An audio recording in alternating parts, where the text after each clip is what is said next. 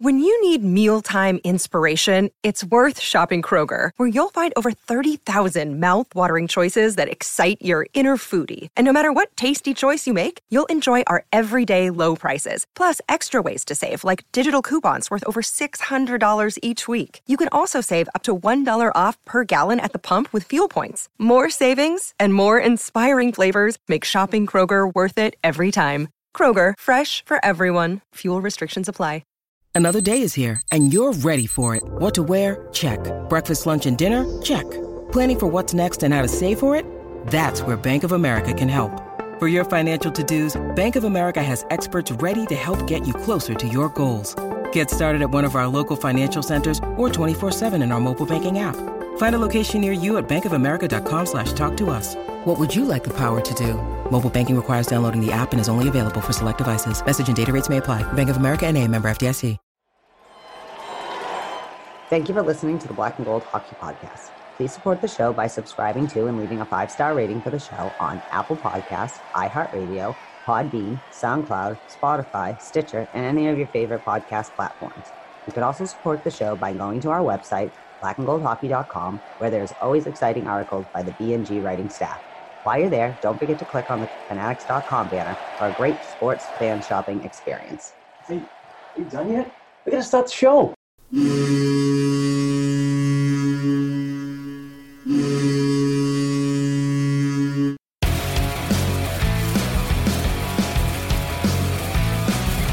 Adeor behind the net to Sanderson. Adeor scores from the Boston Bruins. 30 seconds left in the period. The Bruins are shorthanded. Ray Bourque. Ray Bourque from the face-off circle to the right of Reggie Whitman. Fired it down and Whitmore blew it. Did he ever? Marshall to Bergeron on the drive, save, rebound, he's loose. Sagan kicks him loose. Bergeron scores! Patrice Bergeron with the point of the dagger in their throats. They rip it out of Toronto's hands and kill the beast. The Boston Bruins have won it after being 3 down in the third.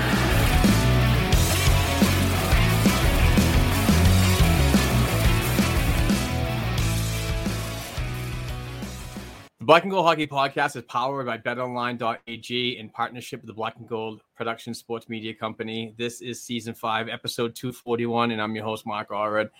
Little change in plans this week. We did not do an episode on Sunday, which was supposed to be Episode 241 with Heather Ingerson. We're doing it now on Wednesday, the 25th of August. So, it's kind of like a roundtable bonus pod. And we do wish Heather was here, but we understand that she's out working and got to support the family and so on. So totally respect that. She will be back on Wednesday, but to do a little roundtable discussion on some Bruins news that has been popping up a lot lately. We brought in a great panel of writers and podcasters on the B&G Podcast Network and writers at the blackandgoldhockey.com website. And speaking of website, we are looking for writers and podcasters. If you guys are interested in joining a growing team, we have a great group of people here, and we help each other and we support each other. So if you are the type of people that can get along with a big group and produce some quality work, whether it be audio or written, please send an email to Black and Gold Productions LLC @gmail.com.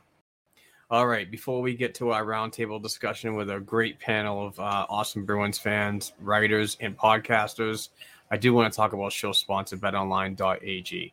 It's that time of the year again, and all eyes are now turning to football as teams are back on the gridiron to start the NFL season. As always, BetOnline.ag is your number one spot for all the pro and college football action this season. Get all the updated odds, props, and contests, including online's biggest $500,000 NFL mega contest and the world's largest $200,000 NFL Survivor contest, open now at betonline.ag. Head over to the betonline.ag website or use your mobile device to sign up today to receive your 100% welcome bonus on your first deposit. Be sure to take advantage of their opening day super promo. Make a bet on the Thursday, September 9th season opener between the Super Bowl champion Tampa Bay Buccaneers and the Dallas Cowboys. And if you lose, your wager will be refunded up to $25 for new customers only when you sign up and use promo code NFL100. That's NFL100. Be sure to take advantage of their opening day super promo. Make a bet on the Thursday, September 9th season opener between the Super Bowl champion Tampa Bay Buccaneers and the Dallas Cowboys. And if you lose, your wager will be refunded up to $25 for new customers only when signing up and using the promo code NFL100. That's NFL100. BetOnline.ag, your online sportsbook experts. So anyway, let's get to our host, our fellow host, or the panel, if you would say. But let's bring in Mr. Andrew Taverna. Andrew, what's up, my friend? Hey, Mark, how you doing? Thanks for having me. Absolutely. Andrew is the host of the Puck Lines podcast, and you can follow him at Andrew Taverna. Thank you very much for your time today, sir. Just truly appreciate it. Love it. Next, I just want to say, before we invite everybody else in, big shout out to Mark for putting this together tonight, and great guy to work with. So if any of those opportunities interest you, join us. I appreciate it. You get no free merch for that little little addition there. But no, I'm kidding. We'll get back to you in a little bit. Let's bring in Brett Howard from the Beehive Pod. He's the host there. What's up, Brett? What's going on, Mark? How's it going, Andrew? Not much today, just chilling, the usual. I'm happy to be here on another round table. These things are awesome. And pretty much just ditto everything Andrew said. I'm glad that you gave me the opportunity to be a part of the Black and Gold Network. And anybody who's looking to be a part of the Real Bruins fam, just reach out to Mark. Absolutely. Thank you for that plug. I truly appreciate it.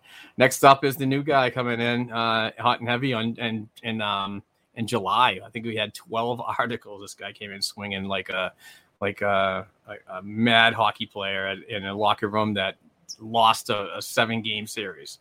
Mr. Kevin O'Keefe, he is the co-host of the Beehive Hockey Podcast. Kevin, what's up, man?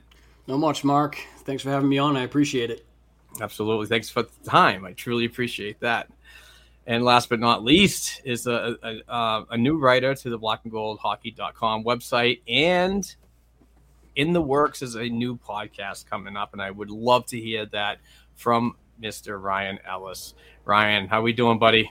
What's going on, guys? Nice to be here. Do me a favor. Mention your Twitter account, and sure. Please also mention what is in store for the audio podcast. For sure. So you can find me on Twitter at _Rye Ellis with another underscore. And I do have a new Bruins podcast in the works coming out soon with the first episode. It is called Don't Poke the Pod. So you can find that on Twitter as well at Don't Poke the Pod. So I'm looking forward to mixing it up with all you guys, talking some Bruins hockey. Awesome. Thank you very much, everybody on the panel today. I truly appreciate it. Let's get started by some pretty upsetting news in the hockey world, especially in the Boston area, to a family that's been known to produce some unbelievable hockey talent and overall just great people in general. Jimmy Hayes passed away the other day. We found out on Monday. Former Boston Bruin, Boston College Eagles, NCAA champion. I think two-time. Was he two-time, Rye? Yeah. Yeah. Yeah, he hit the 08 and 09. Yeah, I think so. Am I drawing a blank here? Yeah. But anyway, class act, it's just a real tough thing to think about, especially when he a 2-year-old boy and a 3-year-old boy at home with a beautiful wife and so on. That's just a real kick in the nuts, to be honest with you. And we just really hope that everybody in the Hayes family and their friends are mourning accordingly. And I'm not really good at this stuff because it sucks. But can I get let's go to Andrew Taverna. Thoughts on the Jimmy Hayes passing? Yeah, I mean, I think I said it on Twitter, right? For me, it's one of those things that I have a hard time wrapping my head around. Similar age, have 2 kids, similar ages. He's been a huge part of Boston hockey for a long time. And anybody who's listened to, whether I've been on your show, Mark, or my own, knows that Boston college hockey, Boston professional hockey, the AHL in Providence, like all of those teams have been a major part of my life. And it's been really hard to wrap my head around, to think that somebody healthy like that is gone. Sure as hell makes me not want to order Wendy's every night. So yeah, I don't know. Makes you realize that tell your family you love them, tell your friends you love them. Don't let that opportunity slide by. And that's really all I have to say, because I don't really even know that I've fully figured out what to say about it yet. So yeah, it's tough. It is tough. Brett Howard, what do you think about Mr. Jimmy Hayes passing? And honestly, it was devastating. It was such a shock. Like Andrew just said, he's 2 years older than me. It really makes you put the little things in life into perspective, and the family you do have around you. Like I went and visited my mom last night. She's getting older. I was just thinking to myself, like you get hit by a bus at any moment, and like you said, it's devastating. The family he leaves behind. My thoughts and prayers are with them 100%. Yeah, I don't know. I always loved Jimmy Hayes. I love watching Kevin and Jimmy play. So I don't know. Yeah, I like Missing Curfew podcast. I'm just kind of at a loss for words right now. It's just doesn't make sense. And Mr. Ryan, what are your thoughts? And great article, by the way, that was published today on your thoughts of Jimmy Hayes as a person that has ran into him about several times. So let's hear it, Ray.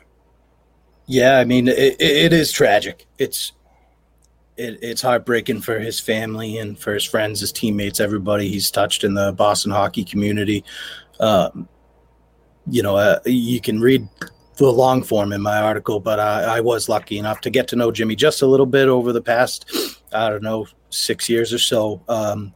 He spends a lot of time, literally, half a mile down the street from where I live in the summertime. So we'd frequently run into each other. We ran into some ran with some similar crowds, to say the least. So I'm gonna miss seeing him around, and I really am just I'm heartbroken for the family. Like you guys have said, similar age. He's just a few months older than I am, and it's always weird when you're I'm sure no matter where you live, but for a kid from Massachusetts growing up, and then you meet a kid the same age as you who's actually playing for the team, and you realize how similar, of people you really are with the guys that you idolize, and you're watching on NESN every night.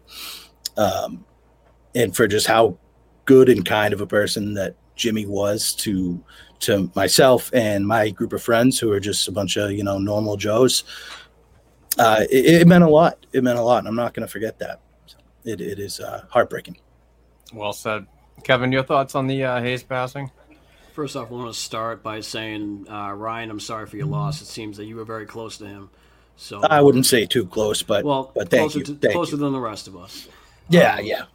But it's very upsetting. It's one of those things that is very unexpected. And the only thing I can really think about is his family. The wife he's leaving behind, the 2 very, very young children that, were just brought into this world. And I don't know, it's really hard to get words for it, especially someone coming from Massachusetts. It's hard.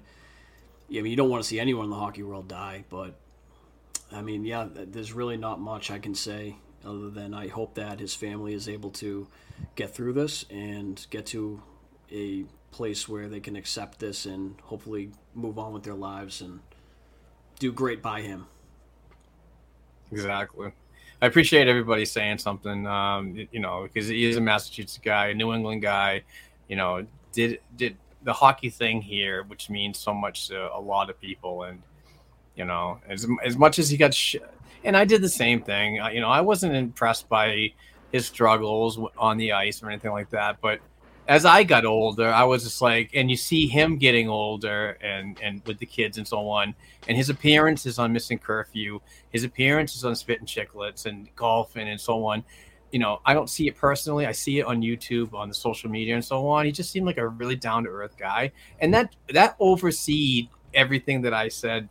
I wasn't saying nasty stuff about him. Like, man, this guy's really struggling. But when you look at him in life and with friends and family, it's a total different aspect. So it's just really sucks. And we all think the hope for the best for the family. So. Can I just make a quick comment on that?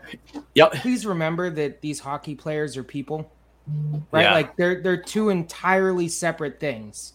Crap on their game all you want, but 95% of these guys are just great, genuine people. So I think that's just something to remember as all of us, right? We move forward in life and think about the things we're saying. I'm not going to stop crapping on your game because it's fun for me. But that doesn't mean it's me establishing who you are as a person. Exactly. Absolutely agree. Hey, he got to live the Boston dream, right? Like he played all the way through and then with the Bruins. So, you know, that's one thing that I kept reading and just it warmed my heart, you know, like that he got to experience that type of love around his friends and family. Absolutely. 100%.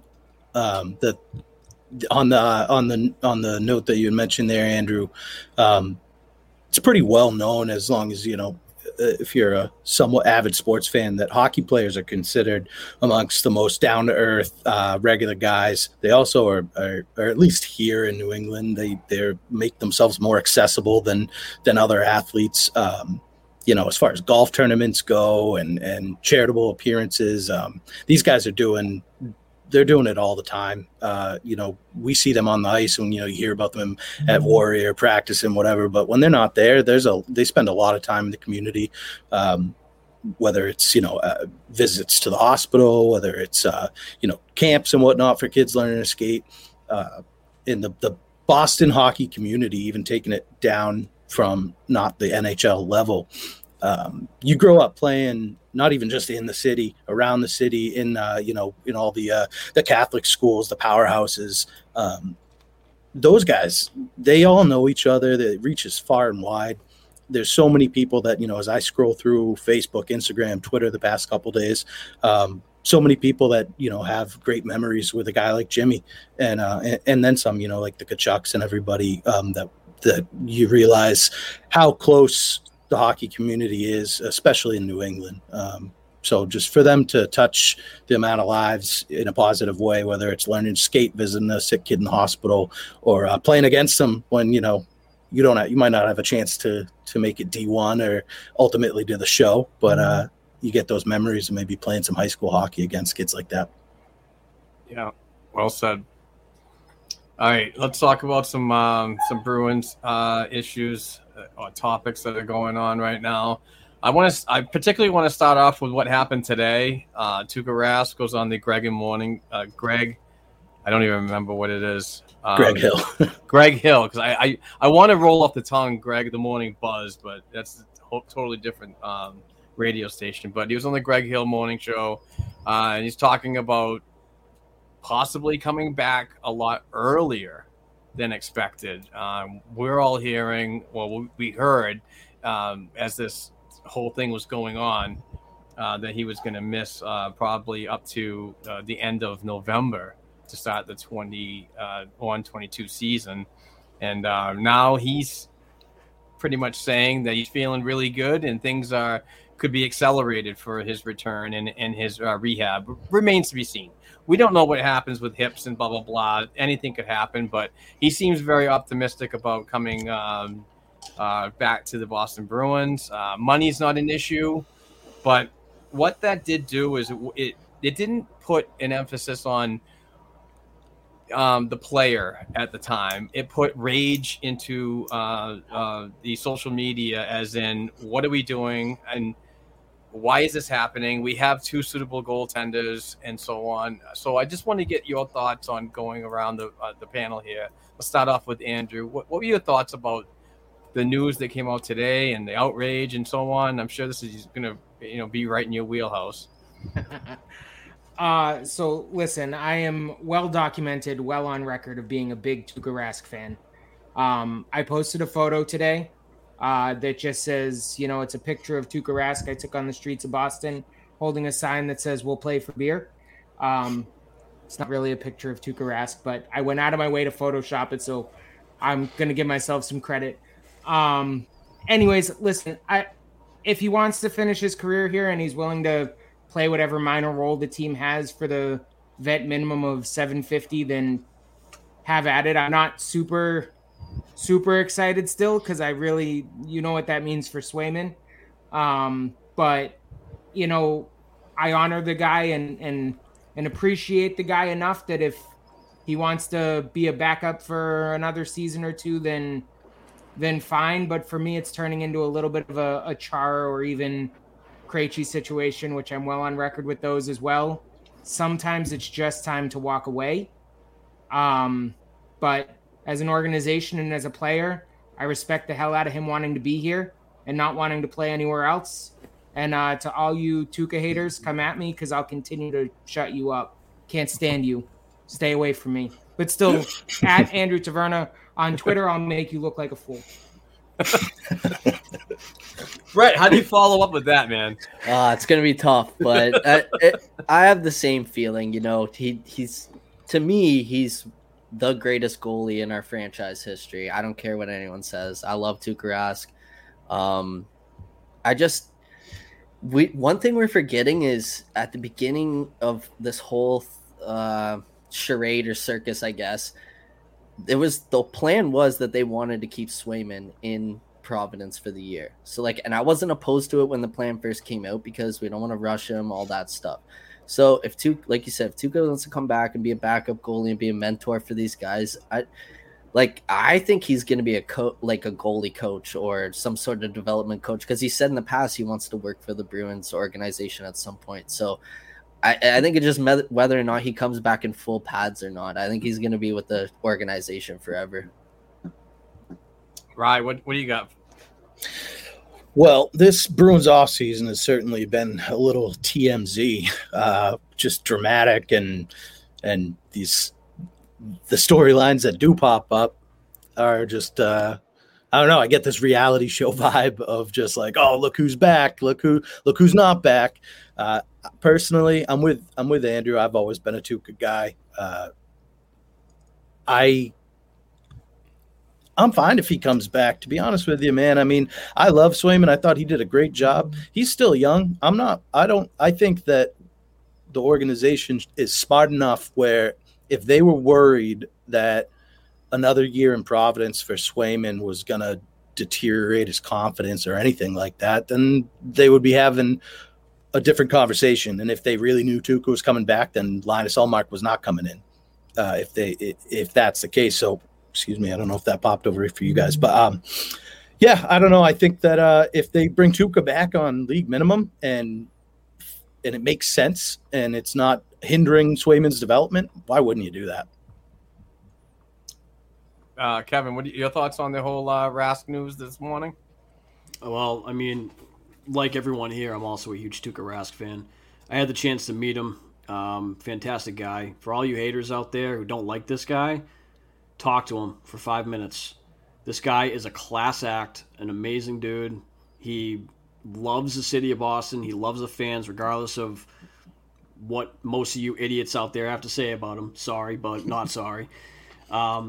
But with the actual news coming out, I'm very happy with it because I think Tuukka Rask has a lot of unfinished business left with this team. I think that him coming in and allowing Swayman to drop back down to Providence is great for me. I mean, I know Andrew's not too happy about that, but I know that he's gritting his teeth right now. He wants to say something. Hold up, but so it's going to be good for him. He's definitely the goalie of the future. He's going to be incredible here in Boston. But I think a tandem of Tuukka and Ullmark this season is better than a tandem of Ullmark and Swayman. And that is not a knock on Swayman. It's just how can for me, I just can't choose Swayman over Rask. So if I have the chance to bring in Rask and have that tandem, I'm very happy with that. Very happy. For Go ahead. Sorry, Mark. Real quick. Imagine Tuukka Rask. Kevin put this in my head real quick by saying like, oh, he knows that the fans don't necessarily like him, give him a tough time. Imagine Toronto media on this guy. Like if he actually played for the Leafs his whole career, it would have been insane. He would have already retired. Yeah. This whole narrative to me, it's so two-sided, and it's driven by social media and the ridiculous things that people say on there. I'm not going to say the person's name or anything like that, but I had a conversation today that after the Rask news came out, this person said, why are they doing this when Jeremy Swayman has earned his time? And the word earned was not a trigger, but it was a very intriguing selected word, to be honest. Triggers me. Yeah, me too. So, okay, fine, I'm in. but it's like he played 7-8 games in the AHL. He played 10 games in the NHL. But so many people still forget that if there was no pandemic and there were no injuries to Rask and Halak, or Halak's game going down the tubes, Swayman would still be on track to play in Providence for at least 2 seasons. So this next season, he was supposed to be there. So if the Bruins think that they believe in him, but they're not to the point that he's our guy, Linus Ullmark would not have been signed. If they said he's our guy, nope. And we still have Dan Vladar, because he wouldn't have to go through the waiver process. If Swayman's our guy, Vladar's the freaking backup, and then Troy Grosenick and Kyle Kaiser are down to Providence. It is what it is. But the organization seems to think that Tuukka Rask still has something in him. And instead of arguing that whole thing and flipping out about just nonsense shit that nobody can really do as fans, unless you're climbing that hill to jump into Don Sweeney's chair, you got to go with what they feel and what the player is saying too. Can I say something real quick too? Go ahead. It's not such a bad thing either. You're going to see the argument be thrown out. Well, they signed, Ullmark to this deal. This is a starter's deal, this and that. If Tuukka Rask comes back, I mean, I definitely, especially if it's earlier than expected, I totally see him being the starter. And yes, you're going to have someone as a backup at $5 million, but you're now paying your 2 goaltenders less than Rask's contract that just came off your books. So it's going to take that $5 million to get Ullmark through the door. But when Rask leaves, maybe after this year or the year after, you're still going to want Ullmark to help usher Swayman in. So that's a necessary contract, in my opinion. Yeah, 100% right. I don't have an issue with the contract. Go, Andrew. Sorry, I don't have an issue with the contract though. Like I have an issue with and listen, Mark's gonna tell me that I'm part of the new toy crew or whatever the hell he says to me, but I have an issue with putting Swayman 4 years out from potentially having the starter job. And Mark, I hear your point that maybe the franchise isn't convinced that, it's all Swayman all the time yet. But I'm telling you right now, not because of his sample size in the NHL or his sample size in the AHL, but his college, that man saw more rubber in college hockey than maybe any other goaltender ever. I mean, that D in front of him sucked. The offense was nothing to write home about. Like, he's going to be your next great goaltender. And just to put this out there real quick, he's still not going to be Tuukka Rask. So for all you Rask haters, again, at Andrew Taverna, I want to make you look foolish. I don't like you. And I really just want to crap on your life. So look forward to hearing from you. He's a colorful one, folks. Yeah, another is just, I just want to see proper development. I don't want to see the shiny new toy jump right in, get overworked, get overwhelmed. And I've seen it. I've seen it so many times. not just in the Boston Bruins organization, i.e. Blaine Locker and all these other ones that just come out of college, and look great. But, this is a difference. But there's a time to properly develop, and people are not in a place to accept that. They want immediate results right then and there.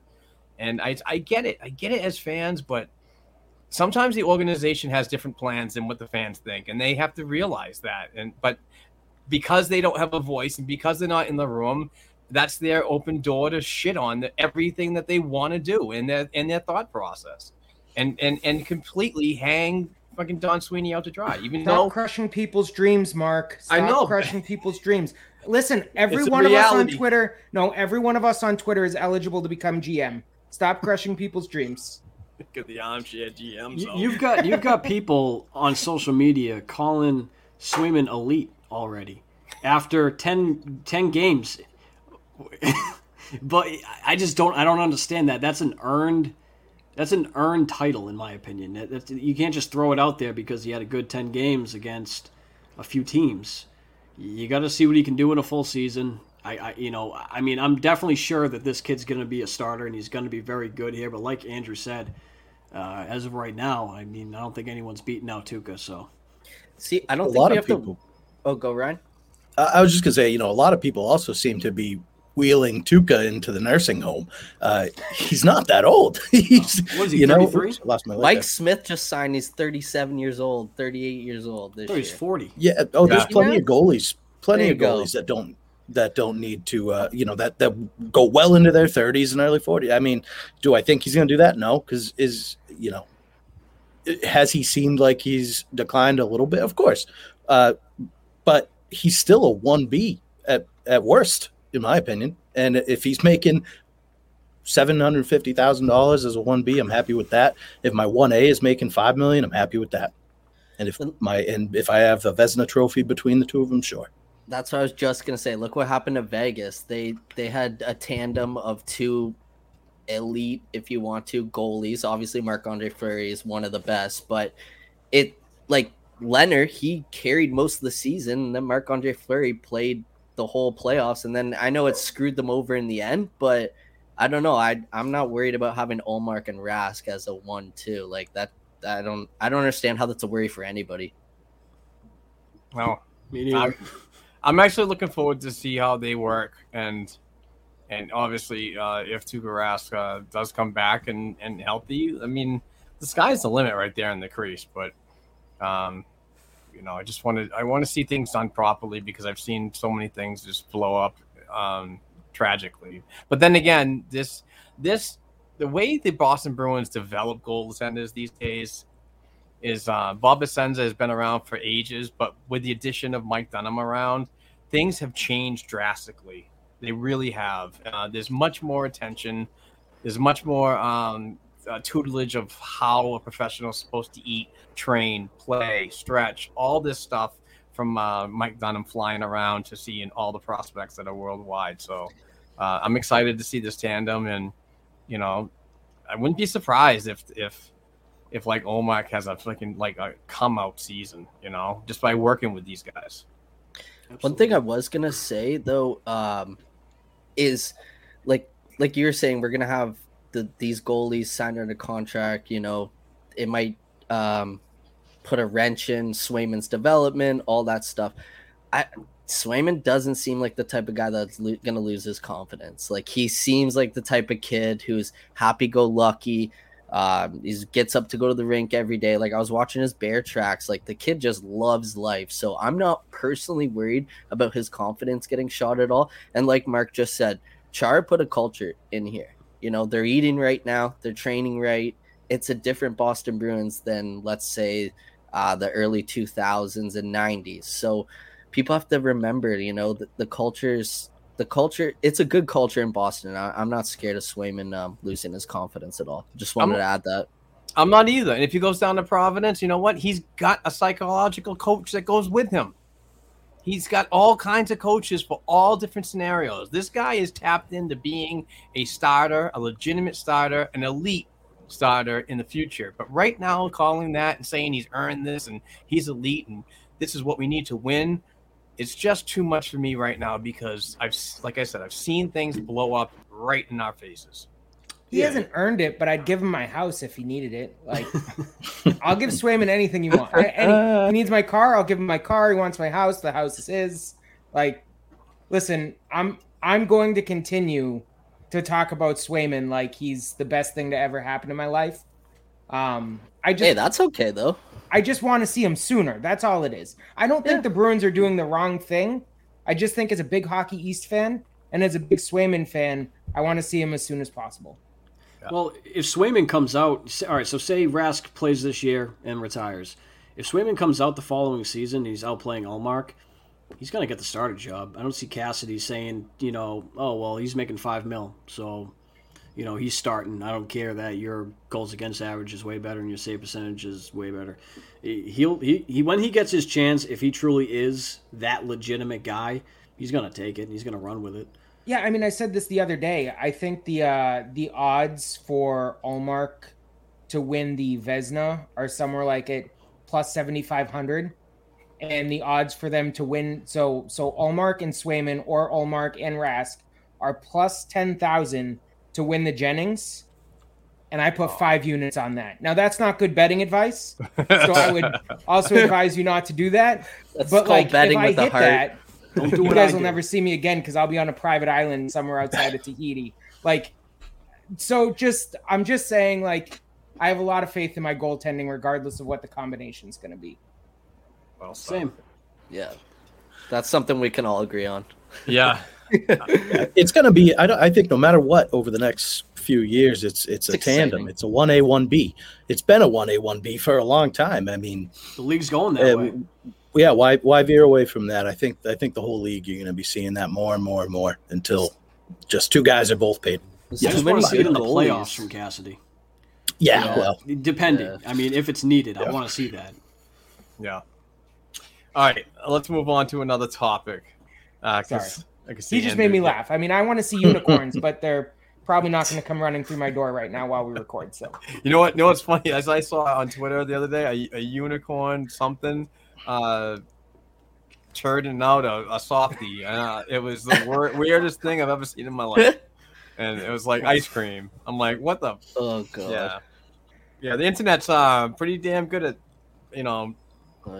putting me in a mind pretzel. Some days I just want to put it down. I've been taking a Twitter break myself, so.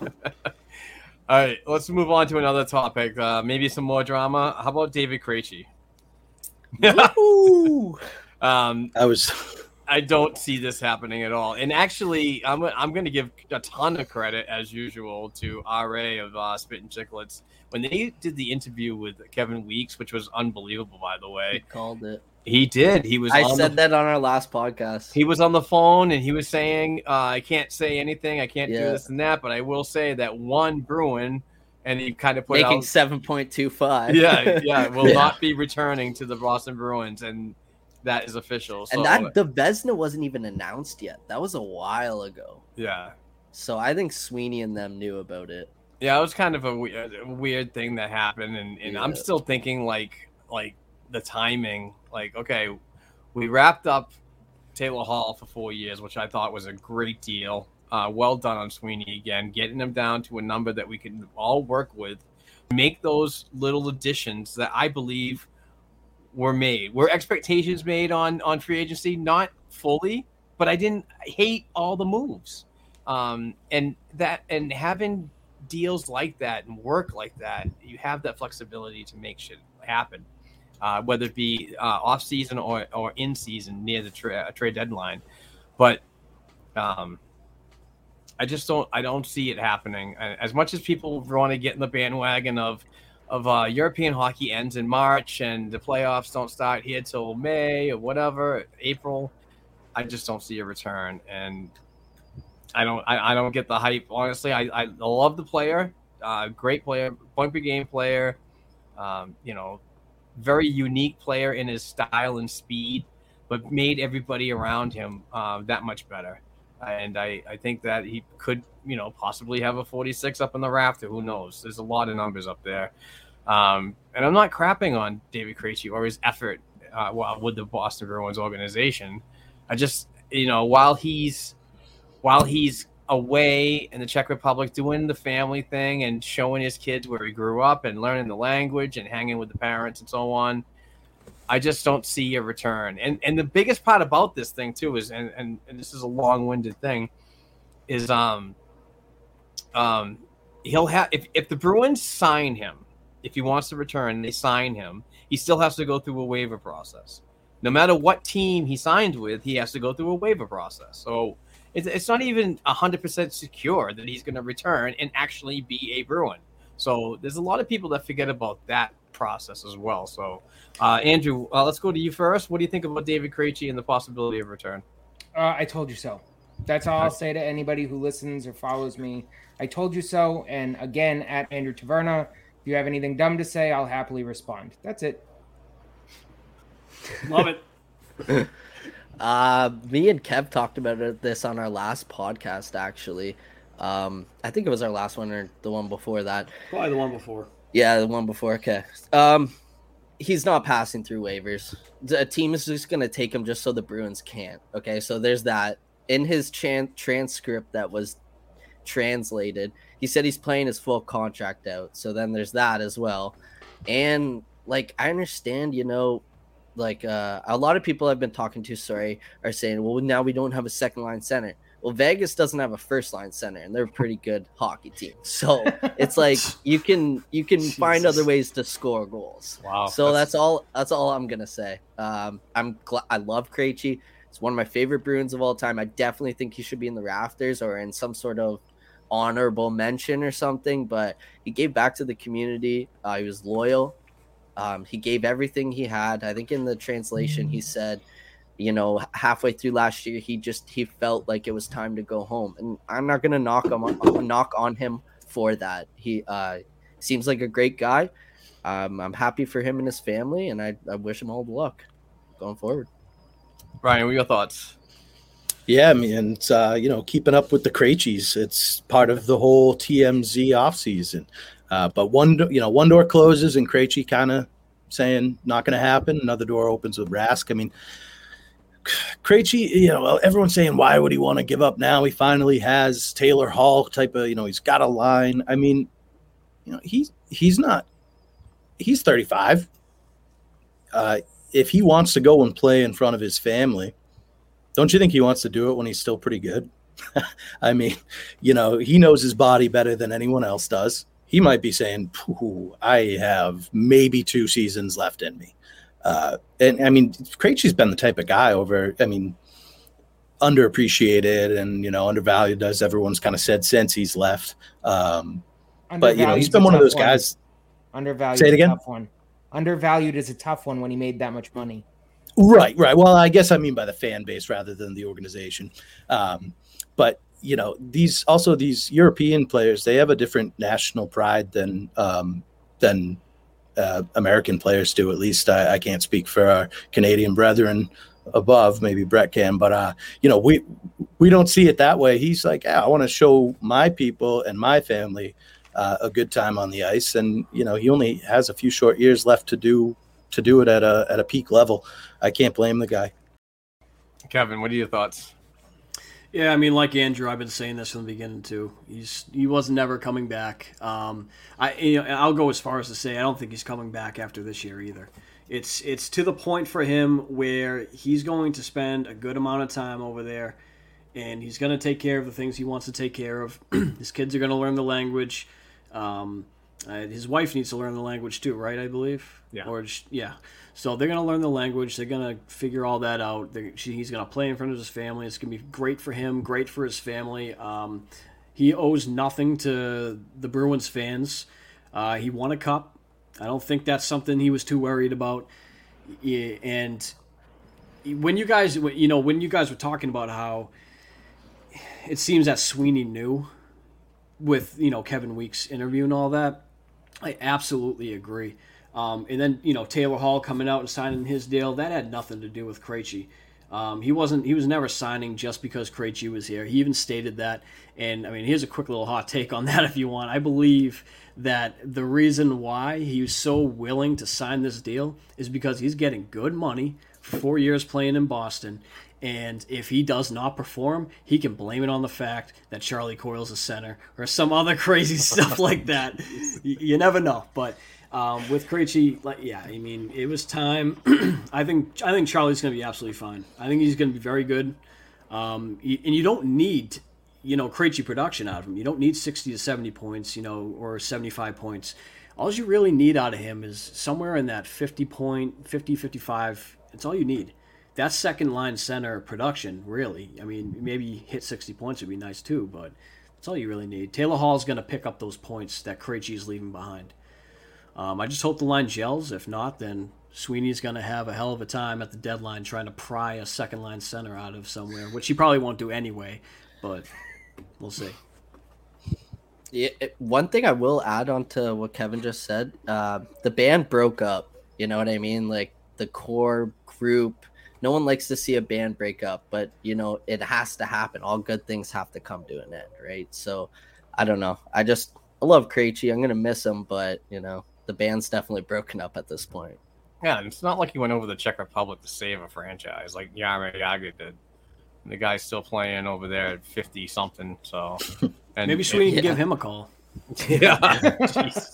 Oh, God. Put that on Twitter, Kevin. You don't even have to Photoshop the jersey. What do you mean, dude? All right. Well, let's take our mid-show break right now. We'll hear from the awesome Bruce Sullivan from Boston Sports and Music Memorabilia. He's got fantastic stuff at really great prices.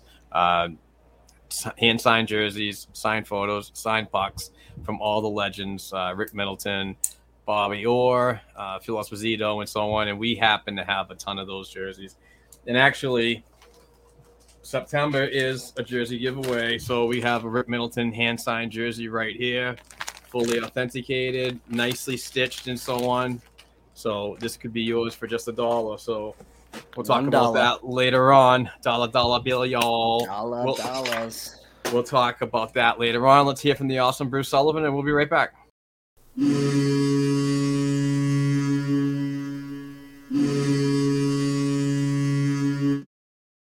Hello, Bruins fans. This is Bruce from Boston Sports and Music Memorabilia with our Black and Gold Memorabilia Moment of the Week. We have just added new Bruins memorabilia from our Andy Moog and Jerry Cheevers signings. Take home an Andy Moog autographed inscribed black or white JSA authenticated jersey for just $99. A JSA authenticated inscribed puck for $34. Or a JSA authenticated photo for just $29. Or take home a Jerry Cheevers dual inscribed black or white JSA authenticated jersey with two inscriptions, Hall of Fame 85 and Stanley Cup Champs 1772 for just $79. Grab a Cheevers Mini for $89. A 1970 Stanley Cup commemorative puck for $35. Or a JSA inscribed mask photo for $29. Today, we host Bruins enforcer Stanley Cup champ Sean Thornton. Stay tuned for great memorabilia from Sean. For more information on our dozens of Bruins hand-signed pieces and your chance to win free memorabilia each week, check us out at our Facebook page, Boston Sports and Music Memorabilia, or email us directly at bostonsportsandmusic@gmail.com. And be sure to tune in each week right here to the Black and Gold Hockey Podcast. Let's go!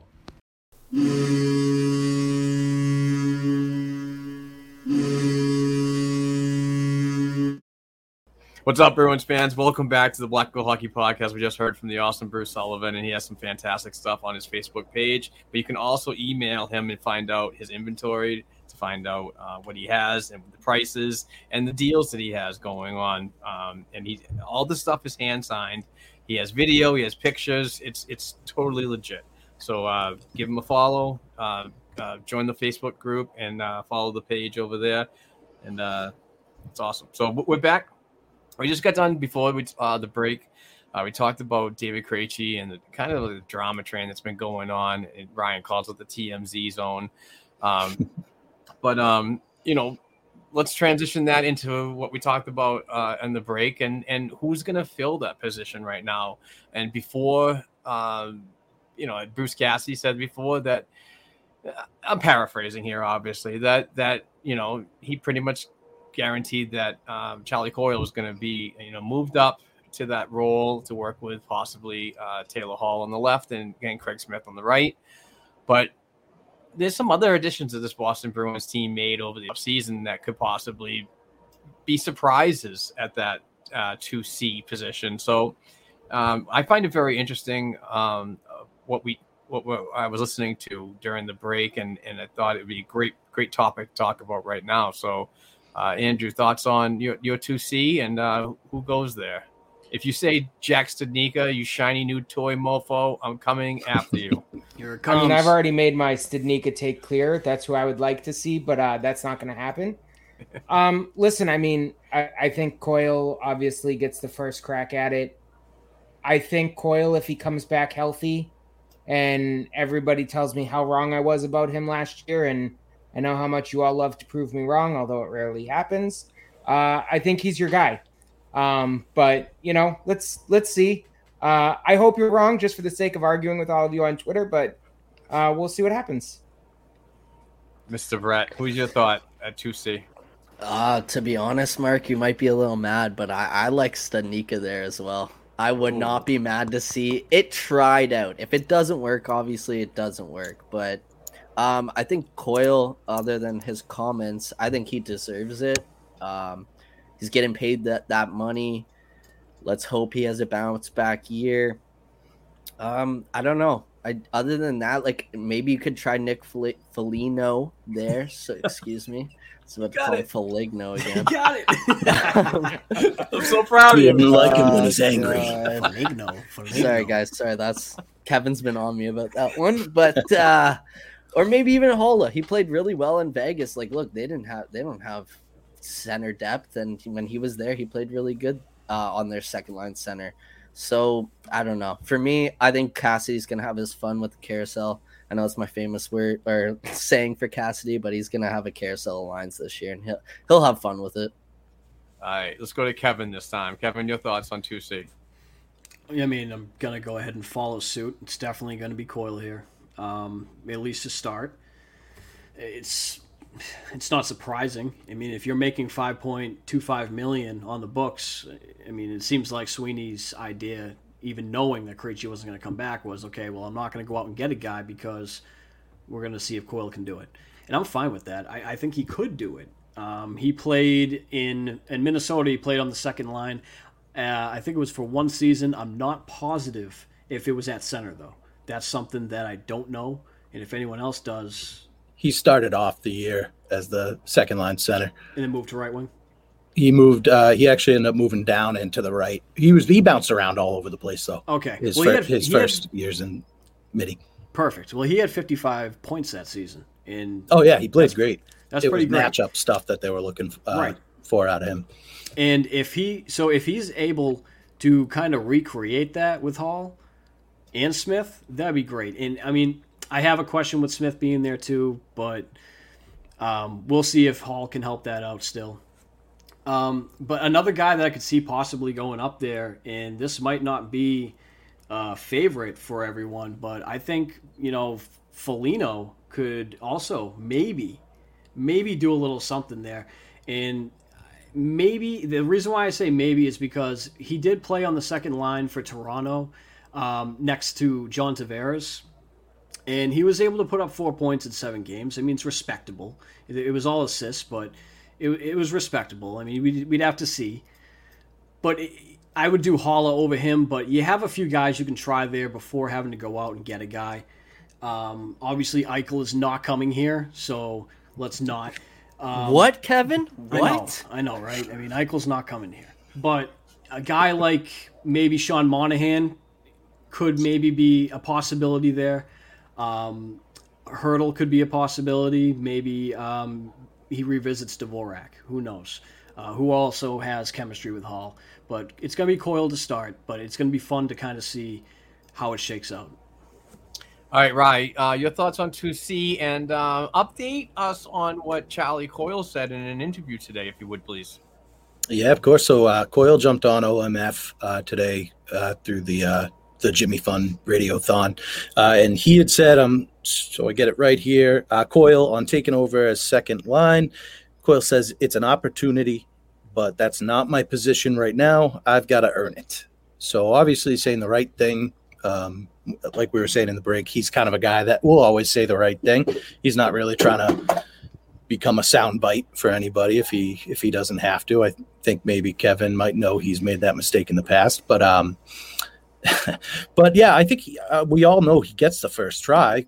Cassidy came out and said that, and I think to start the year, barring any major surprises, it is going to be him. I think he's been on the team long enough. He's in the system long enough. He gets that money. He's healthy, hopefully. Why wouldn't he get a shot? Something that we've been discussing, as far as replacing David Krejci's production on the second line. Now that's not just on Charlie Coyle if he's 2C, is it? It's on Taylor Hall and it's on Craig Smith.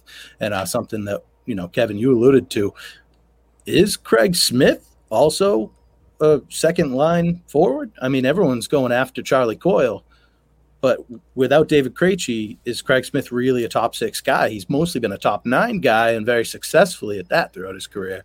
But I mean, there's a lot more holes going on than we might want to think. Charlie's getting the brunt of it, and I think hopefully he's handling it well internally, and hopefully he's just getting the chip on his shoulder that he needs to be like, all right, I'm going to be the hometown guy that pulls it off and really becomes a Bruins staple. So I don't think he's never going to be David Krejci, but he can definitely be a second line center in this league, and there's no reason to not believe that, in my opinion. Yeah, his point production has got to get better, whether it be assists or goals. And if you're on a line with some really complementary pieces, take advantage of that. And I'm not saying that he wasn't. Coyle, for that matter, was not doing what he was supposed to be doing as a third line and pretty much driving the line.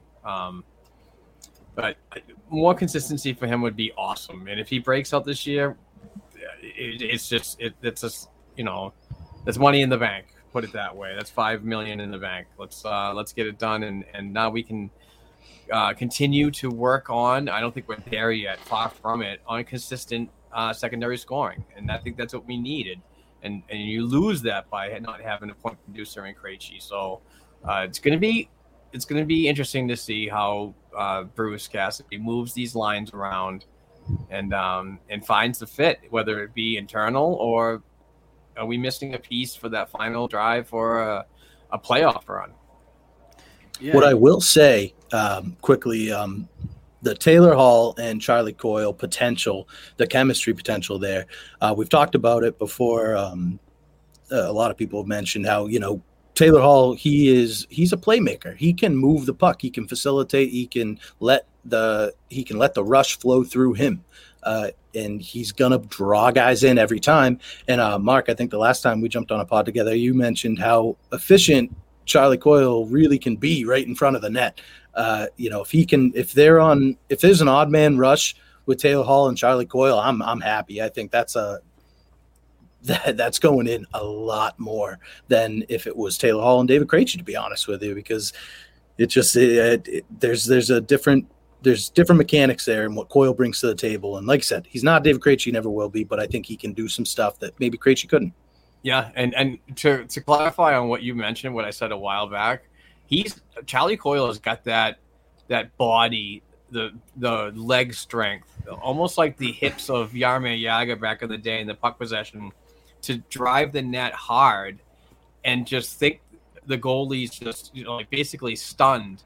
But when he gets so close to him, just like roof it, bar down goal mostly all the time. I mean, the guy's inches away from the goalie and just seems to make goals like that happen. Let's get that more consistently, like at the hash marks. If you have the opportunity if you can get that in that area and you play in that center position, whether you can, bump it back to your defenseman, or if we get it in the corner to your winger. But also, I know he's doing this because he's a talented hockey player and much better than I am. but also take a minute, take a second to see if you have a hole, take a shot. You know? Come on, Mark. He's not that much better than you. You're pretty good, right? I'm a right winger, so I'm a power forward. I like I'm it. a power forward, but the last 2 times I skated, I've tripped over myself and concussed my head twice. So. I was like, who hit me? And they're like, dude, you tripped over your own feet, man. Who hit me? No, you're right though, Mark. I mean, even last year on a bum knee, the dude scored a really nice breakaway goal where he kind of had to go around one of the guys. I forget what game it was. I think it was against the Islanders, but it was beautiful. And if that was on one knee, I can't wait to see what he's doing on 2. Yes. But to kind of go back to something you said about how his production definitely needs to come up, I agree. But it seems like he's not too concerned about his production. Last year, he had a NESN interview after a game, and it was during his slump, and he mentioned, it's not really about the points for me, something in this realm. I just need to be able to do what the team needs me to do to win. Well, moving forward, Charlie, you're making $5.25 million per year. You helping us win is going on that second line and putting up, 50, 55 points. So let's see it. Yeah, I mean, listen, to me, this has never been an issue with skill. Right? Like, I know we're talking a lot about his skill and his ability. This is a consistency issue. Either put up and do it consistently or get the hell out of the way, because I don't have a lot of runway this year for the inconsistency again. And for you to say, well, if I'm not being consistent, at least I'll work hard and grind. That's not what I need on my second line. I need consistency. So I hope he figures it out, because we pay him enough money, he should be able to, but I'm going to remain cautiously optimistic that it was an injury issue last year, even though consistency's been an issue throughout his whole career. Well, and Kevin's going to love this, but the thing that scares me the most is, like, I know Krejci wasn't Bergeron in the faceoff circle, but Coyle, man, like, he's not the greatest centerman in the world, like, taking faceoffs. I see Kev shaking his head. I see Andrew shaking his head. That's where I'm scared for Coyle. That's where I'm scared, because Krejci could get in there and, whether it's the vet thing or not, he still won a decent amount of draws. Yeah, if Bergeron's on the ice, Bergeron's going to take the draw. But that's the thing that worries me the most. And some guys that we signed, Kevin knows this a little bit better, so I'm going to throw it to him in a second. But some guys that we signed have way better face-off percentages than Coyle does. Yeah, Foligno, actually, believe it or not, Foligno has a better career face-off percentage than Coyle. And Coyle has played a lot more center than Foligno. Foligno's kind of been off and on a lot with center. Haula, he's at a career, I believe, 51%, which is pretty decent. I think that's something that you can work with. And Nosek is actually the best out of all of them. Yeah. Nosek's very good at the face-off dot, and I pray to see him at that center. But yeah, it's one of those things where if Coyle, you got to wonder, is this going to hurt Taylor Hall's offense, starts in the offensive zone? If Coyle's not doing well on faceoffs, is Cassie going to say, okay, well, let's throw them out here in the offensive zone real quick and see what he can do? It might not be that big of a deal, though, seeing how a lot of offense that comes from Taylor Hall is off the rush. He's amazing at that. So maybe those defensive zone starts, again, do you really want him taking face-offs in the defensive zone either with that? But I don't know. I mean, hopefully Bergeron can put him through a little camp or something and don't see do if that. he can. He gets thrown out all the time. Yeah, you said it right. You said it right though, True. Kevin. Because I was waiting to jump on that afterwards of the fact that Taylor Hall is at his best when they're moving. So that. They'll be able to do that. Obviously, it's going to be on Cassidy to make the right call when he has a choice of who to send out there and in what positions. He hasn't always made the best choices on that front, as we saw at the end of the year last year when the Islanders were the opposite in that category as far as good matchups on faceoffs. But I'm not too worried. I think Taylor Hall's a first-line guy on more than half of the league, and he has the luxury of playing on the second line with a little less pressure, but he should be, even if David Krejci is still on this team, he should be the best player on the second line. He should be. Yeah. Whether he is or not, we'll see. But I mean, come on, it's Taylor Hall, man. 1 or 2 with Tyler Seguin. He should have been here the whole time. I'm That is excited for a that- full year of Taylor Hall. I'm so Yeah. excited. He'd be the best player on that second line. That is, unless you were to bring Pasternak down to that second line. Oh God, here we go, Mark. I thought he Here forgot. we fucking go. All right. Mark. Hey, it was great talking to all of you. Kevin's ruined it for everyone. No, let me give you something real He's quick. changed my mind. Don't write it off yet, Andrew. Let me give you a little food for thought. All right. So I know your biggest question is Pasternak being moved down and it never working out. The biggest reason for that is because he gets taken away from Marchand. It's less of Bergeron, it's more of Marchand. The way Marchand plays the game, which is like go, go, go, that is exactly right up Pasternak's alley. They play the exact same way. If you take those two apart and, say you left Pasta up there with Bergeron and put Nick Ritchie up there, yikes. But yeah, so if you drop Pasternak down, Taylor Hall is obviously not Marchand, but he plays such a similar game. That offense off the rush, and he's extremely fast, and both of them will just be go, go, go at the same time. I think those two could do wonders together. And then that question mark that we were talking about earlier that Ryan brought up with Craig Smith being a top six forward. He's always been like a middle six guy. He can, jump up to the second line. But yeah, of course, playing with Krejci is going to really help you out. But what about when you played with Bergeron for 6 games? He had 8 points in 6 games playing alongside Marchand and Bergeron. It started his streak, actually. And that started his production. And that was right before the trade deadline. If you really want to get the best out of your top 6, in my opinion, in my honest, humble opinion here, you need to take a look at Pasternak and Hall together, kind of set up pairs. And that also leads me to why I was saying earlier I would like to maybe see Foligno at that second line center, because if you have Foligno at that second line center in between Pasternak and Hall, his stats are going to be helped out because of that. You don't need him to be David Krejci in that sense. When you have 2 elite first line right wingers on his on each side of him helping him out, all he has to do is really get in front of the net and kind of park his ass there and see if he can help out a little bit. That's really it. And then that would give you Coyle and Haula, which would be on your third line, kind of setting it up as pairs. So you got Marchand Bergeron, Hall, Pasternak, and then Coyle and Haula as your pairs, kind of creating that depth scoring that the Bruins really are going to need this year. And I hope to see it.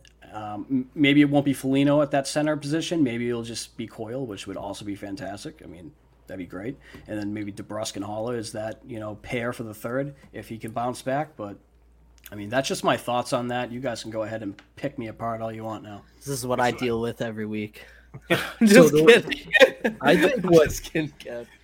I like what you're saying. I understand what you're saying. I mean, Cassidy he doesn't want to break up the Bergeron and Pasta and Marchand, and we know that. He knows that. He'll joke about it himself. I think the really only way that a big wrench is thrown in the makeup of these lines, it actually comes down to Jack Studnicka. If he comes out of camp and they're like, we can't, it would be foolish to not have him on this big league club, well, then now they have decisions to make. If it's evident that he needs more time, or that they have the luxury of giving him more time because he has more options, well, then I think you see the stuff that we've been reading predictions about for the since free agency opened on who's going to be on the second, third, fourth lines. But if Studnicka comes out and Cassidy and he hears from Sweeney and Cam, you can't put that guy in Providence. Well, then now you have to figure out, okay, who goes where. So actually, I have a question for Mark. Is this Studnicka's last shot? It's no. The last year they've hung on to Senyshyn since 2015. So yeah, I don't believe it's his last shot at all. It's his last year of his entry level deal, so he does have exempt waiver process if needed.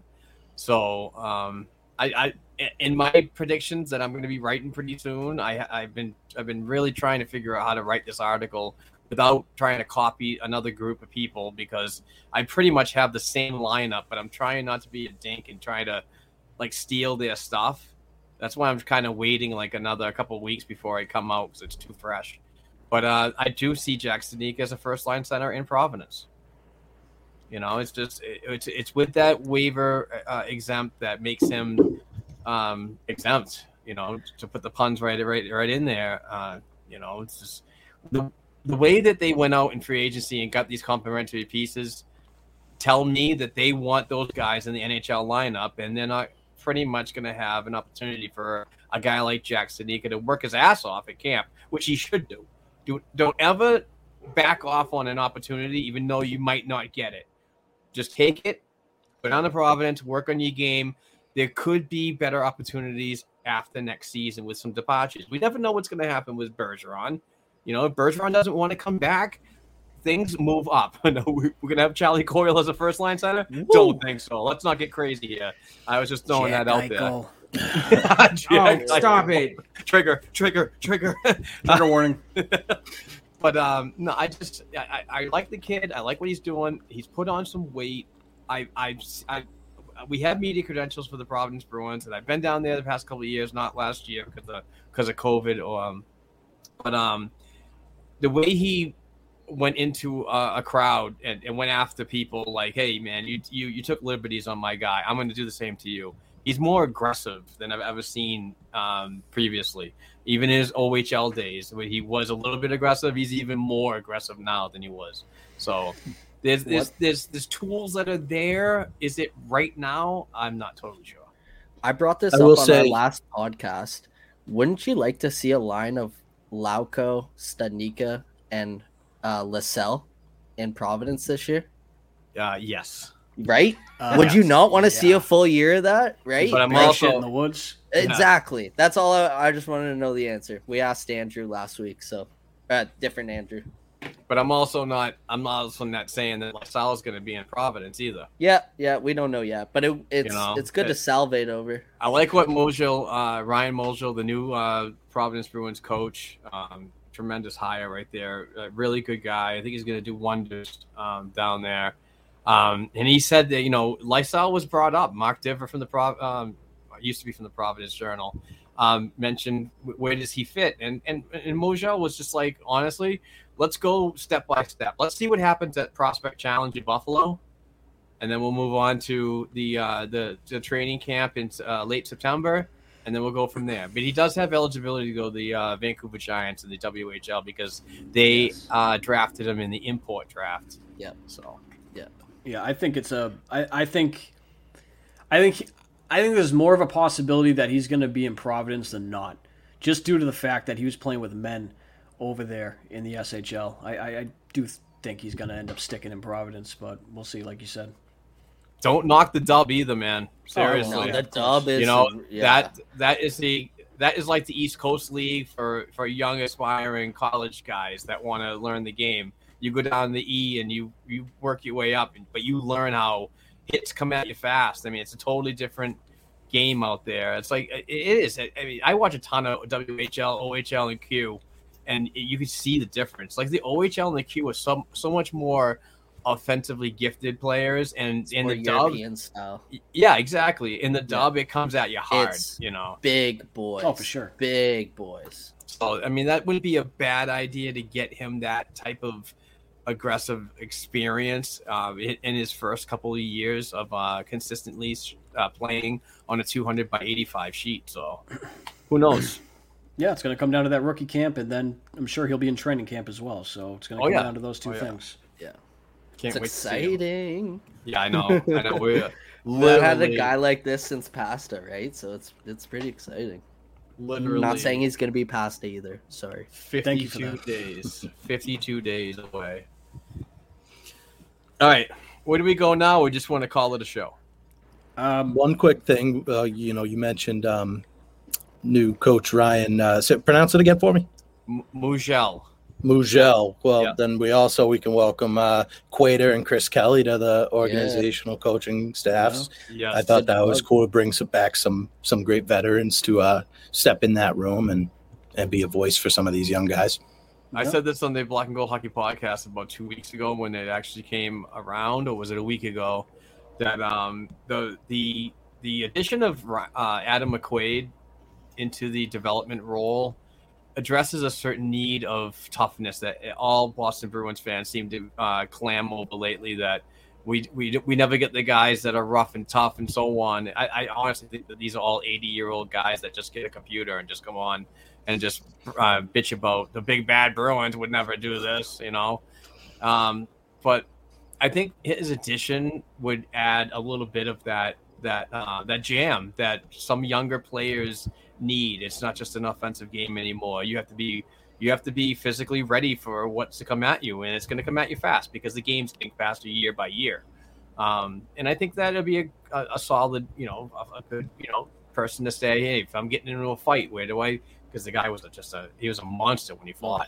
He's just crippled people. But that all that experience, it just can flow down to the up and coming players of these days, and I think that's what's needed into this in the integration of the way the game's evolving. Not just we need a badass all the time that's going to get 2 minutes of freaking ice and a goon. Let's put it that way. And I hate saying that name, but now somebody correct me if I'm wrong, because I wasn't necessarily prepared to talk about Kelly and McQuaid, but wasn't Kelly a face-off specialist? Yes, he was. He was a PK face-off specialist. Maybe a guy that struggles at the dot like Charlie Coyle could benefit from having an ear in his voice of a guy that made some good money off of being a bottom six guy, but being the guy you want at the dot late in the game. He lived it, right? Like he played that same type of role, that top nine, middle six, whatever you want to call it. Great face-off guy, great mentor. He's Canadian. I see him around London a lot. He comes and does like banquets, golf tournaments, all that kind of stuff. He played for the London Knights when he was younger. So like I don't know. I don't have enough good things to say about Chris Kelly. He's a great guy. So I was absolutely floored when I saw that. I love that. And like you said, Mark McQuaid, like he brings that. Like he said in his, I don't know if it was the article or the presser, but he said something like, I've always been a Bruin. I bleed black and gold. It never left me when I left. So right there, I was just like, I'm all in. Player development, great guy. It's the culture that, like I keep saying, the culture that Charin brought in when he came.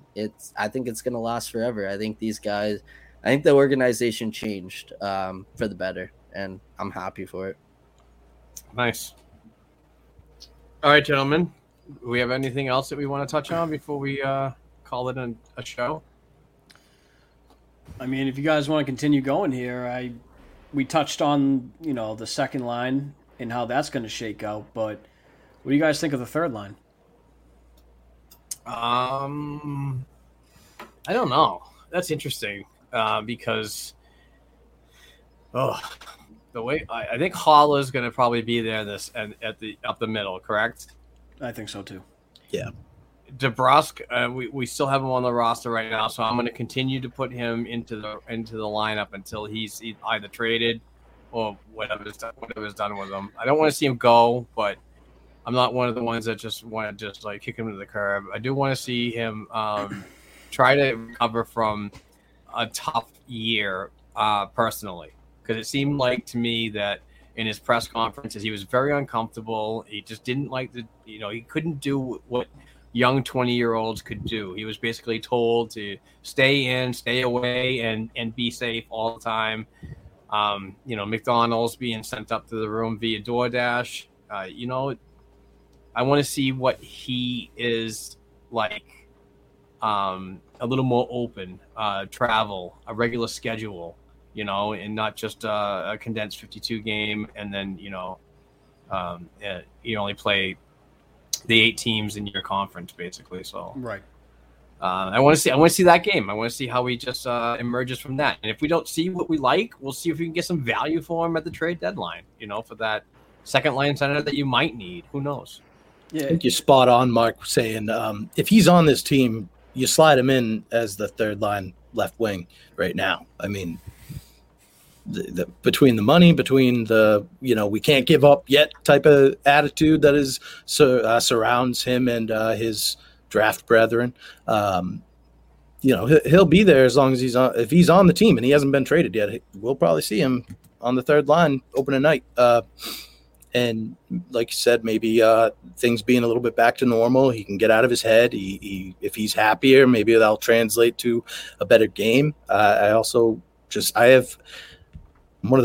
DeBrusk just apologist. I really want him to do well because when he broke out, I was so excited, and I took the bait. And I mean, but as far as my buddies and my Barfly friends that watched me watch him, I said, oh, yep, he's our left wing of the future. Yep. When Marchand retires, he'll be coming up to 30, so it'll be perfect. So I've bought too far in to give up on him, but as a fan with some sense and some knowledge of the game, I know that he's on his last legs here. So hopefully with some tough guys like Erik Haula and Foligno on the line with him, some veterans, that could just be exactly what he needs.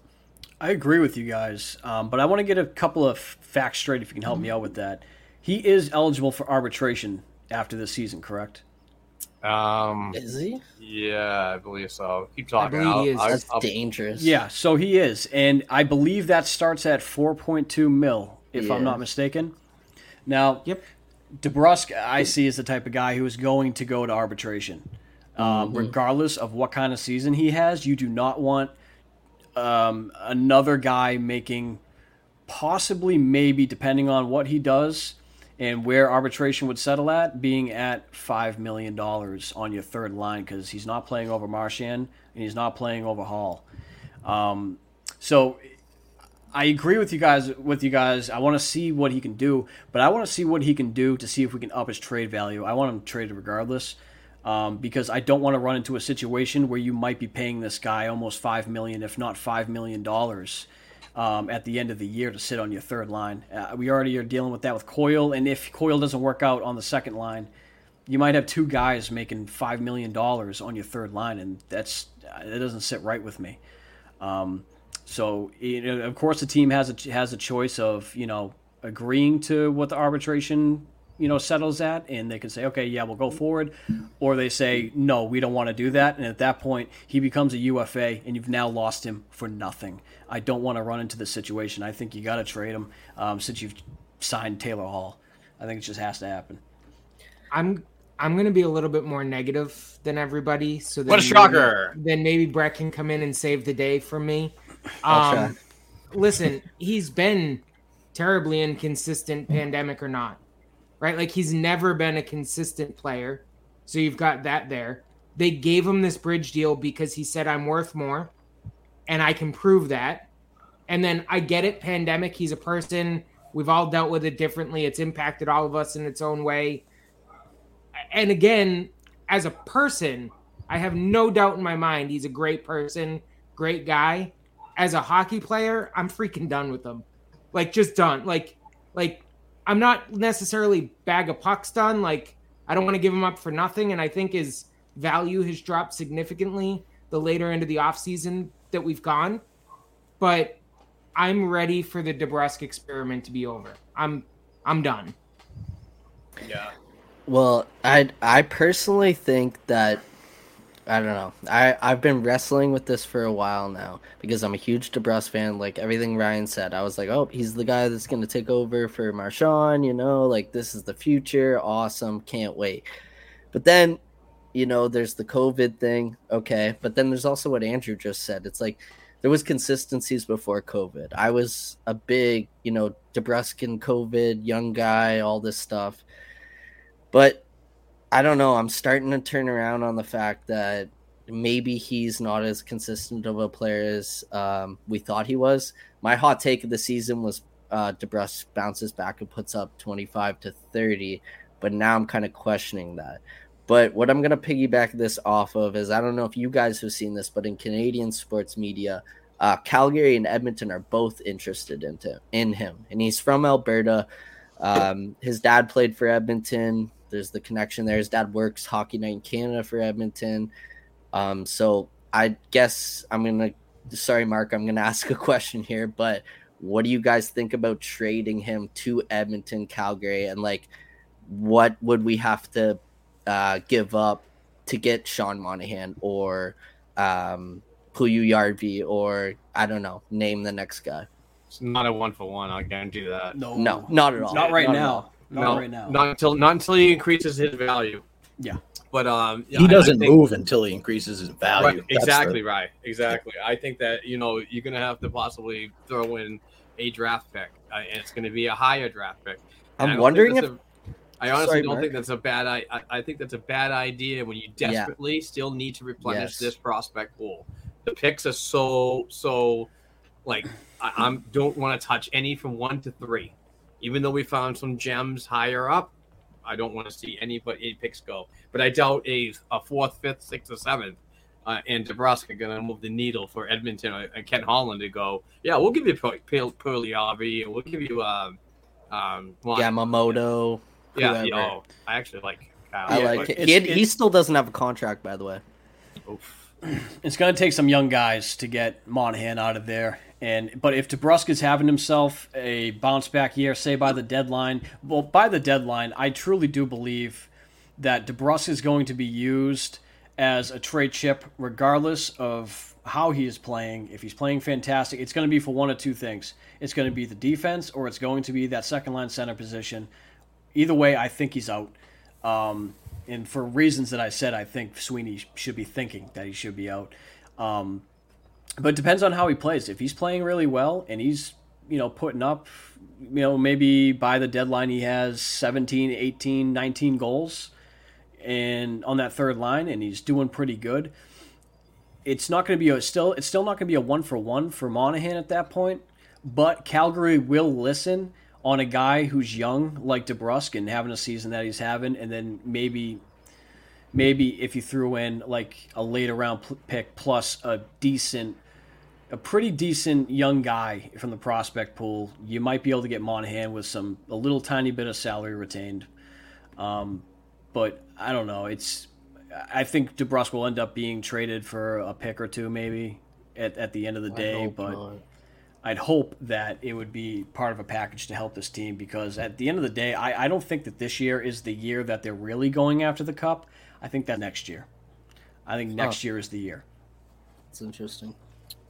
So I'm totally fine with them trading DeBrusk at the deadline if it helps the team. Like, even though I just said, I'm a DeBrusk apologist, I don't, if he's going to get a Sean Monahan, sure, that's totally fine by me. I don't care about that. I don't think they give him up for the, proverbial bag of pucks or late round picks. I think it's either he becomes the guy they wanted him to be, or he gets you the guy that you need. I don't think it's like, let's just get something for him at this point. I think that ship has sailed. He's got no value right now.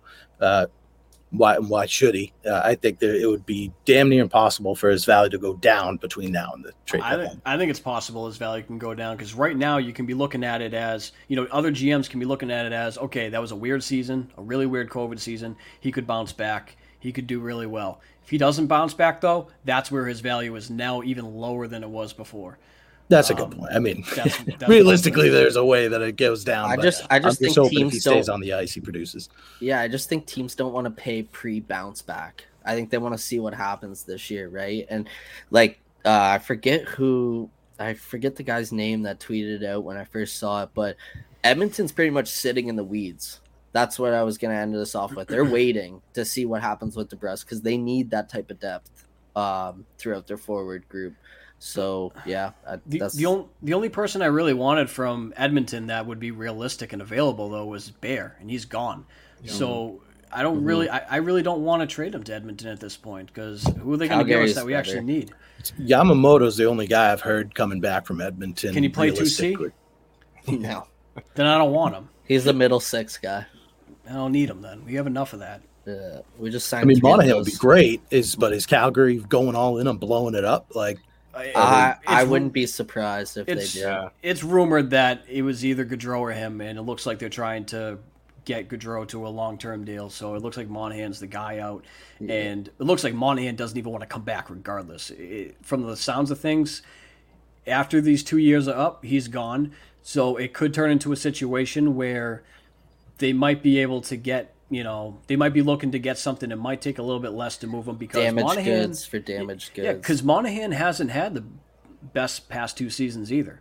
He's good. So, they just hate him there. I don't get it. No, I think he's good. By name alone, he'll be a top jersey seller in Boston. Yeah, he just hasn't lived up to the first. Pretty sure ones. I went to school with 15 Sean Monahan. So, oh Jesus. I didn't even think about Sean Monahan having that's 2 full seasons on the contract. Yep. Yeah. So even Hurdle. You got to think about that too. And that's at 6.75, I believe. 6'3". 6'3". So you're gonna need a little tiny bit of that taken off, even if it's just $900K. You're gonna need a little bit of that taken off if he's coming Boston's way. And you're gonna have to give something else up because DeBrusque, right? Like that's not enough. No, you definitely. Well, and he's your 3C behind Jack Eichel, not to be a capologist again, as I believe Mark called me on Twitter, but that math still doesn't add up. So yeah, Wagner, Moore. Yeah, there has to be so much more. Something's going out. It's got to be a combination of both, in my opinion. And that's where the Dvorak makes the most sense because the Coyotes are like, let's just take on every bad contract in the NHL. They don't want what I mean? Though. So I know that's the problem. It's rumored that's they the don't one want bad contract. Yeah, that's the one they're like, nah. Impressive. What was it? DeBrusque and Zaboral that was offered? That's what's rumored. Zaboral and a second. And a second? Dvorak. Wow. Yeah. And they said no. That's what I heard. Yeah. Interesting. All right. Fourth line. What do you think? Should we talk about it? I love it. No 6 center. That's all I'm gonna say. I think what Nosek at the center, they slide Lazar to the right, and on the left side you see oh my God, why am I forgetting his name? Frederick. Thank you, Trent Frederick. Got you. The fighter. Yeah, Freddie over there, and then maybe I'm sure they bounce around. I don't think you'll still see Wags. Playing, but I think that's a solid fourth line, to be honest with you. If Nosek comes in playing the way that he's played in his career, Lazar can still be the spark plug that he was when we brought him in. And then, Frederick, I don't think he projects long term as a center, in my opinion. So I think having him on the left will be good for his development, and I think it just will give you that little bit of grit that you want. You'll see Wagner.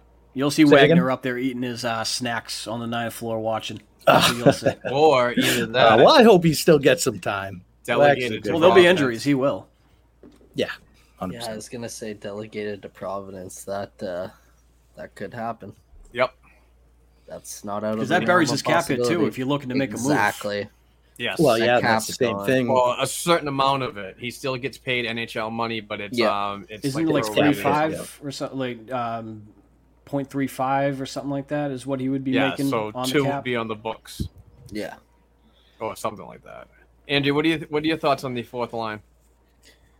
I mean, I honestly don't really care what they do. I think that's one area where if you want to mix and match a little bit based on the matchup, the night, play around with it a little bit. Let Cassidy do what he does with the fourth line. So maybe he leaves the top 2 alone. I doubt that's actually going to happen. Loves to mix his lines like I like to mix a drink. So not really sure what's going to happen there. But fourth line is where he should play if he wants to tinker. Agreed. It's definitely a lot of options. Right. Oh, yeah. Oh, yeah. Yeah. There's 50 some odd days left to the season. And I think there's going to be a lot of different scenarios that this organization and Bruce Cassidy are going to work with to, get that lineup that he wants. And hopefully it all works out. And, it's competitive. I always want to see a competitive team. Always want to see one that gets into the playoffs. But it's just me. Bruce, if you're listening, Pasta, second line. Yeah. I actually get out of here. Mark, did Kevin change your mind a little? Who, me? Mark, yeah. No, I was gonna say if Krejci was still here, I really wanted to see one full season of Krejci first line, and Bergeron second line center. Oh yes, that's a I hot agree. And I and everybody agree. called me crazy. That's not crazy at all. So you can't break up the perfection line. Yeah. Dude, don't say it. I know. I hate don't it. don't Kevin's gonna get out of here if you say Dude, I my hate that nose hairs frickin' are name, tingling dude. every time I say that. God. I bring it up once a week just to piss Kevin off. Shut it. All right, guys. I think this is gonna call it a night. I've had a lot of fun. Thank you so much for the spontaneous roundtable. You guys are the best. I do want to talk about our Patreon account that we have. If you go to Patreon, you donate $1 at the website below. That is patreon.com/Black and Gold Hockey Podcast for the audio listeners. You donate $1. We do about 4 episodes, so 6 episodes. Depends on how we're feeling that particular month. It's a very short investment to get awesome jerseys like this one, hand signed from Rick Middleton, fully authenticated, fully stitched and everything. Beautiful jersey, just for $1. So you can't go wrong. This helps us cut our out-of-pocket costs and helps us feed the writers that really pull the train here at the blackandgoldhockey.com website. So thank you very much, everybody, for the continued support. Truly appreciate it. We'll be back on a regular Sunday schedule. We just had some technical difficulties this past Sunday, but wanted to get a show in because I have a contractual agreement with our show sponsor, BetOnline.ag. So I want to be the guy that follows through with things. You never want to screw anything up because these guys have been really good to us. But I just want to say real quick, Mark, shouts out to the whole Boston community and the passing of Jimmy Hayes. Like, I'm from Canada and I could feel the love all the way up here. So, like we said earlier, it's devastating what happened, but the support and the continued love and thoughts for his family and his loved ones, that's much appreciated. Absolutely. Spot on there. And eat shit, Dustin Penner, you piece of crap. Yeah. I had to say that before, so I didn't want to, I didn't want to bring it up, but I figured someone would say it. All right, but anyway, thank you, Mr. Andrew Taverna, writer at blackandgoldhockey.com and the host of the Puck Lines podcast. Thank you, Mr. Brett Howard. He is the host of the Beehive podcast. Thank you, Rye Ellis. He's got a podcast that's coming out soon, which I'm very excited to hear. And thank you, Mr. Kevin O'Keefe, writer at blackandgoldhockey.com and the co-host of the Beehive podcast. You guys are doing a great job, by the way. Thank you all for your contributions on the network and on the website. Just amazing stuff. We have an amazing team. I'm very proud every day to have this type of group involved, and we were just one big happy family, even though Andrew is a grumpy old man. Hey, we need that. Yeah, we like that. We need that. All right, guys. Thank you so much, and please be safe, and we'll talk soon. Go Bees. Peace. Take care. Peace out.